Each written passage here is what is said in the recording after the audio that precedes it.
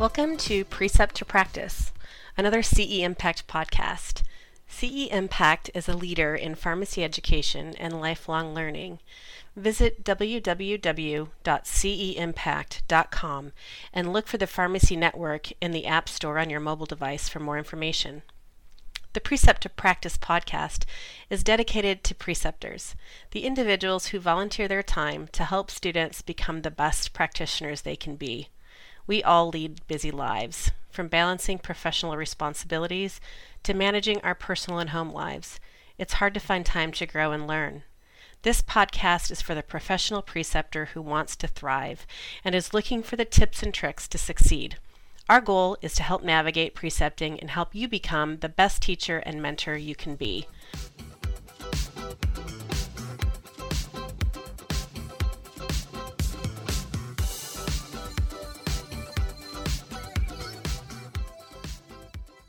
Perhaps one of the greatest challenges a preceptor has is that of honestly evaluating poor student performance in a way that actually helps the student either get back on track or connect them to the help and support they need, depending on the specific performance issues or issues they're exhibiting. It sounds cold, but in experiential education, I've heard it more often than once, that sometimes you just have to fail a student for their own well-being. Those conversations can be heartbreaking for the preceptor, for the school staff, and most importantly, for the students. Today, I'm happy to welcome two colleagues to the podcast, both of whom have done research and provided training on this difficult topic, Dr. Lisa Richter and Dr. Kate Newman. Welcome, you two. Thanks for having us. Let's see if we can tackle this topic. How about we start with just maybe a quick introduction from both of you. And as you're introducing yourself, share a little bit about why this topic. Why have you done some work in this area and what's important to you about it? Absolutely. Thank you. My name is Lisa Richter, and I'm the Director of Experiential Outreach and Assessment and an Assistant Professor of Practice at North Dakota State University. So primarily deal with our preceptor development and site quality assurance. And this is a topic that comes up a lot, especially when we have preceptors that are contacting our office and they feel like the student's not meeting the expectations and they have concerns about the student. But even though they know that they're not meeting the expectations, the preceptors can still be very reluctant to actually evaluate the student on their assessments to indicate that. And so it's really important, this topic, to help preceptors feel comfortable with that and know what resources are available, and really be able to make that appropriate assessment for students. Yeah, great. Welcome, Lisa. How about you, Kate?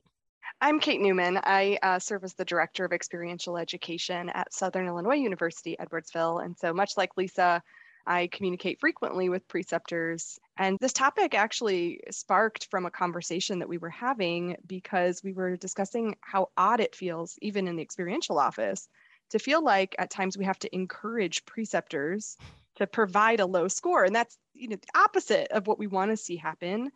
And so much time and training and effort and energy goes into giving, how do we help students be successful? And as we should, like that is certainly a focus we want to have. And yet we find ourselves kind of sometimes having to coach or encourage preceptors to assign these poor scores because, as you mentioned in the intro, it just, there's nothing that feels good about it. Yeah, that is so true. That is so true.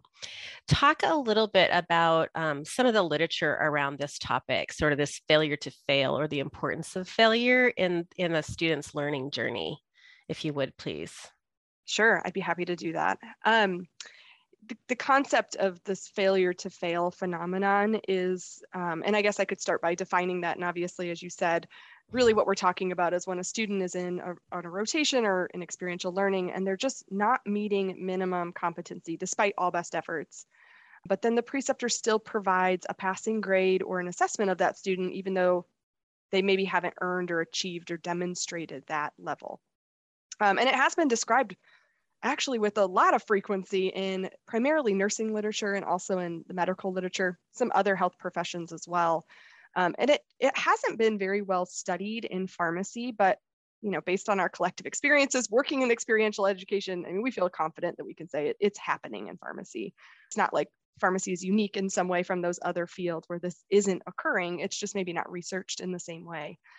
And so, I mean, there's a lot of consequences to this, of course. Precepting those students is really difficult, but the consequences of failing to fail a student can be really immense. We're talking about students who might graduate unprepared to practice, ultimately patient safety issues. So I think it's one of those things that's really important to address.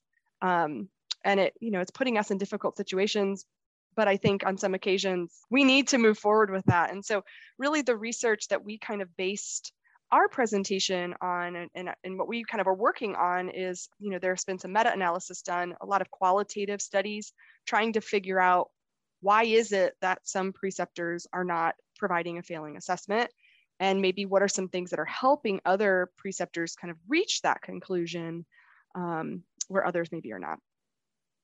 Well, that's a perfect segue into my next question for you.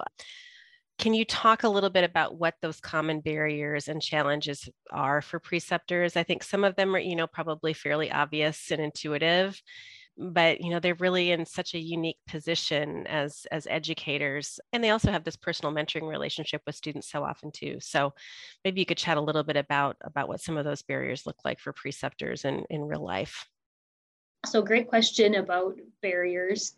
We identified 6 different barriers from the systematic review that Kate was just describing, which we feel also apply to the pharmacy profession. And so the first of those barriers is the preceptor's personal considerations. And these can be common with new preceptors. They may be reluctant to engage in conflict. They might feel a personal sense of failure about the student not passing the rotation. And they might have, they might tend to be caring individuals that generally like the student and feel like there's an emotional toll of failing the student. Another barrier we identified was the institutional culture. So lack of support from the institution or feeling like, why did the student make it this far? There's also, the preceptor's professional considerations. So it's much easier to just pass a student. It takes a lot less documentation, a lot less feedback, a lot less work. And so people are busy. We've got extraordinary amounts of work to do in the practice site.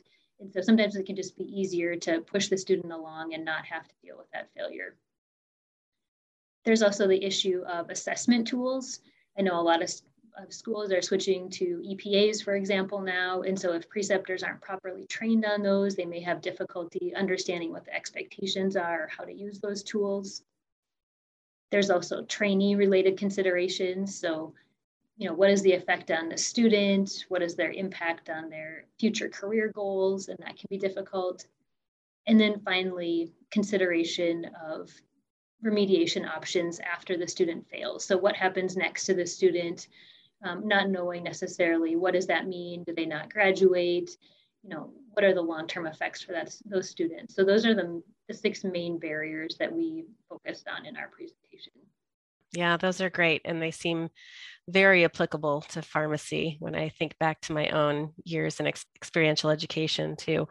I think a lot of times preceptors feel like they're evaluating their peers in some ways. I mean, when you talk about those early, preceptors who are in their earlier years in the profession, they're not that much older than the students. We're fostering these new colleagues that are, coming through, the program, and it doesn't feel good.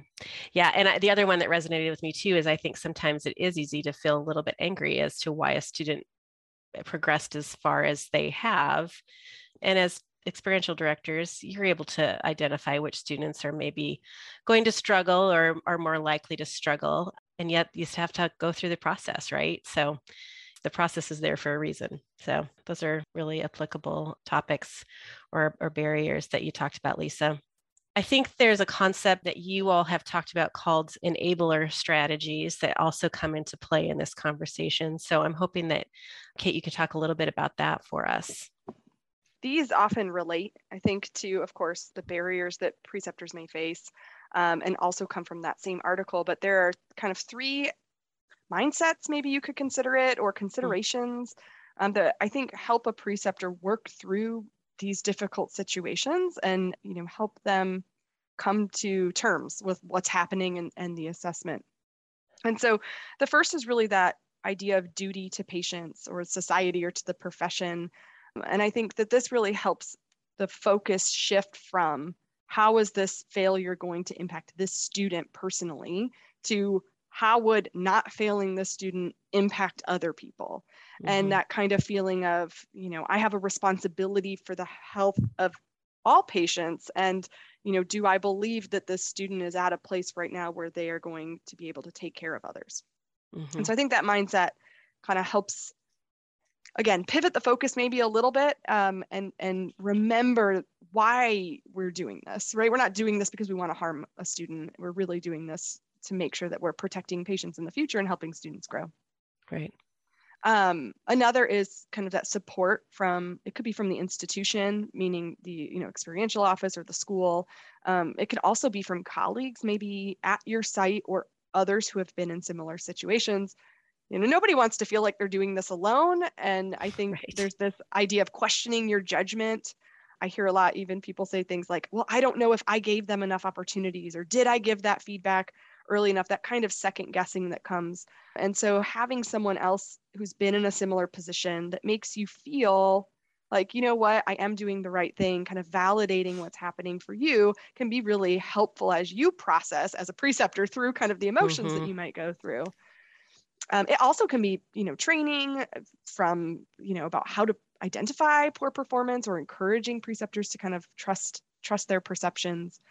And another piece of that is the assessment system. So being able to trust a tool for assessments can sometimes also take the focus from, I am making a judgment, this was my choice to fail a student, versus saying, I'm just completing the assessment and documenting what a student is doing, and it has resulted in this outcome. And so I think kind of relying on the tool, but you have to trust the tool in order to do that. And so that's that support piece. Yeah, so true. So true. Yeah. And then the third is really the opportunities for the student. And so I think thinking, maybe you could consider this like the silver lining of it. And so again, going hand in hand with what Lisa was saying about what are the opportunities for the student. But once you've taken that barrier away and maybe there are opportunities, this is where preceptors can think about, I'm really providing that support and guidance to the student to help them grow. And ultimately that will result in them hopefully being a better practitioner. And that's still the goal, even if the student is failing in experience. But kind of finding that silver lining and recognizing how you're supporting the student in their growth can also be a strategy that helps preceptors process. If you're a reasonably compassionate person at all, this is a really, really tough and emotional experience for, a new preceptor or an experienced preceptor. And so I like what you're saying about helping them come to peace basically with the decision that they're making about how they're going to evaluate a student, and then having those processes and guardrails in place that they can sort of lean on for affirmation that that this is indeed the right path. So those are three great, I think, strategies to consider. You started to talk a little bit about the silver lining for the student, and earlier when we talked about barriers, one of the barriers is, so what does this mean for the student, and the unknown of, well, now are they going to fail? Are they kicked out of school? What happens to them next? What's some of the certainties that you can offer to preceptors as far as what's the win for the student in all of this? I mean, I think one of the big wins is really the opportunity to improve and grow. And for many, especially at this point in the curriculum, often we're thinking about that last year of the program. If they haven't been able to self-assess and recognize areas they need to improve, or maybe they haven't been able to find the ways to improve, this might be the opportunity for them to really identify, if I'm going to move forward, I really need to take some time, maybe a stop sign in the process to say like, well, let's wait a minute, let's pause here and really reflect and grow, instead of always just focusing on like, I just got to finish, I just got to do the next thing, I got to keep moving forward. I think for some students, they do need a pause, kind of that wake-up call to say, okay, wait a minute, we need to spend some more time and energy here. And if the other strategies we've used to help them identify that early on aren't working, it'll at least pause things, in a logistic way, likely, and help students kind of overcome that. Yeah. And sometimes the question is this really for me? Or do I need to take what I've learned so far and go in a different direction, which happens. So, well, preceptor support, I think, is critical on this journey. And many of the things you both said have pointed to that. So maybe you could talk a little bit about what support is out there for preceptors. How do they find it? What's the best first step for them if they think they have a student who is really struggling at that level of performance? Yeah, great question. I think definitely knowing who your contact is at the School of Pharmacy, if you're precepting a student, is good. The school is going to be able to help you out, their experiential education department. Or if you're precepting a resident, for example, to make sure that you're reaching out to the residency program director early.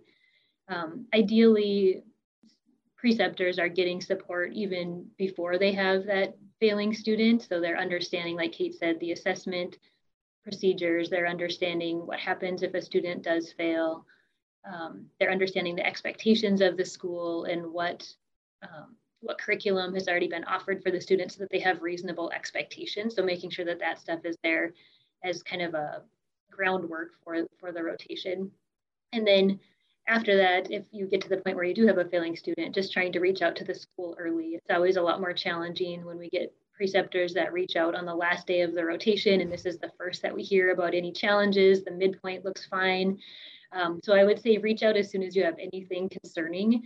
As experiential directors, we would much rather have you like over communicate with us if there are any concerns even before they become a big concern, rather than waiting till the last day or till the student has been done with their rotation for 2 days. And then you're having discussions about whether the student needs to fail or not. As experiential directors or a residency program director, we can really help confirm what the expectations are for that level of learner, identify if there are trends in behavior, and then answer questions about evaluation procedures.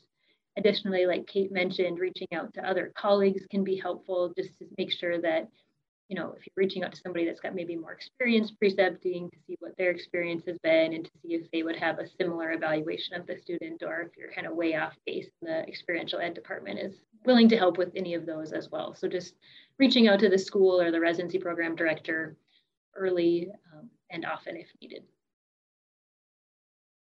Yeah, great advice. That's always your first call, right? is your experiential program director or your RPD. So I think that's a great note for us to wrap up with. Okay, well, phew, that's not a super uplifting topic, but I think a really important one. And so I'm grateful for both of you for being willing to dive in there and make it part of the conversation. Well, thank you both for being here. I really appreciate it. And I know that our listeners will appreciate it too. Listeners, thanks for being here. Tune in next month for another episode of Precept to Practice, and we'll be sure to explore another topic close to the heart of preceptors. Thanks, everyone. Have a great day.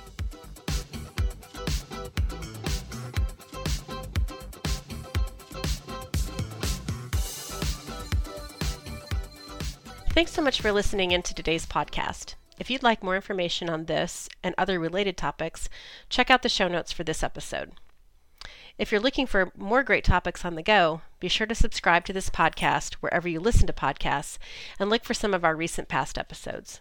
We've covered many topics already with great expert guests, from developing a philosophy of failure, the challenges and opportunities associated with teaching introductory learners, engaging students in the pharmacist patient care process, to many others. You're sure to find something that will support you in your journey as a preceptor. And as always, don't forget to tune in next month when we tackle another topic that will be close to your heart as a preceptor.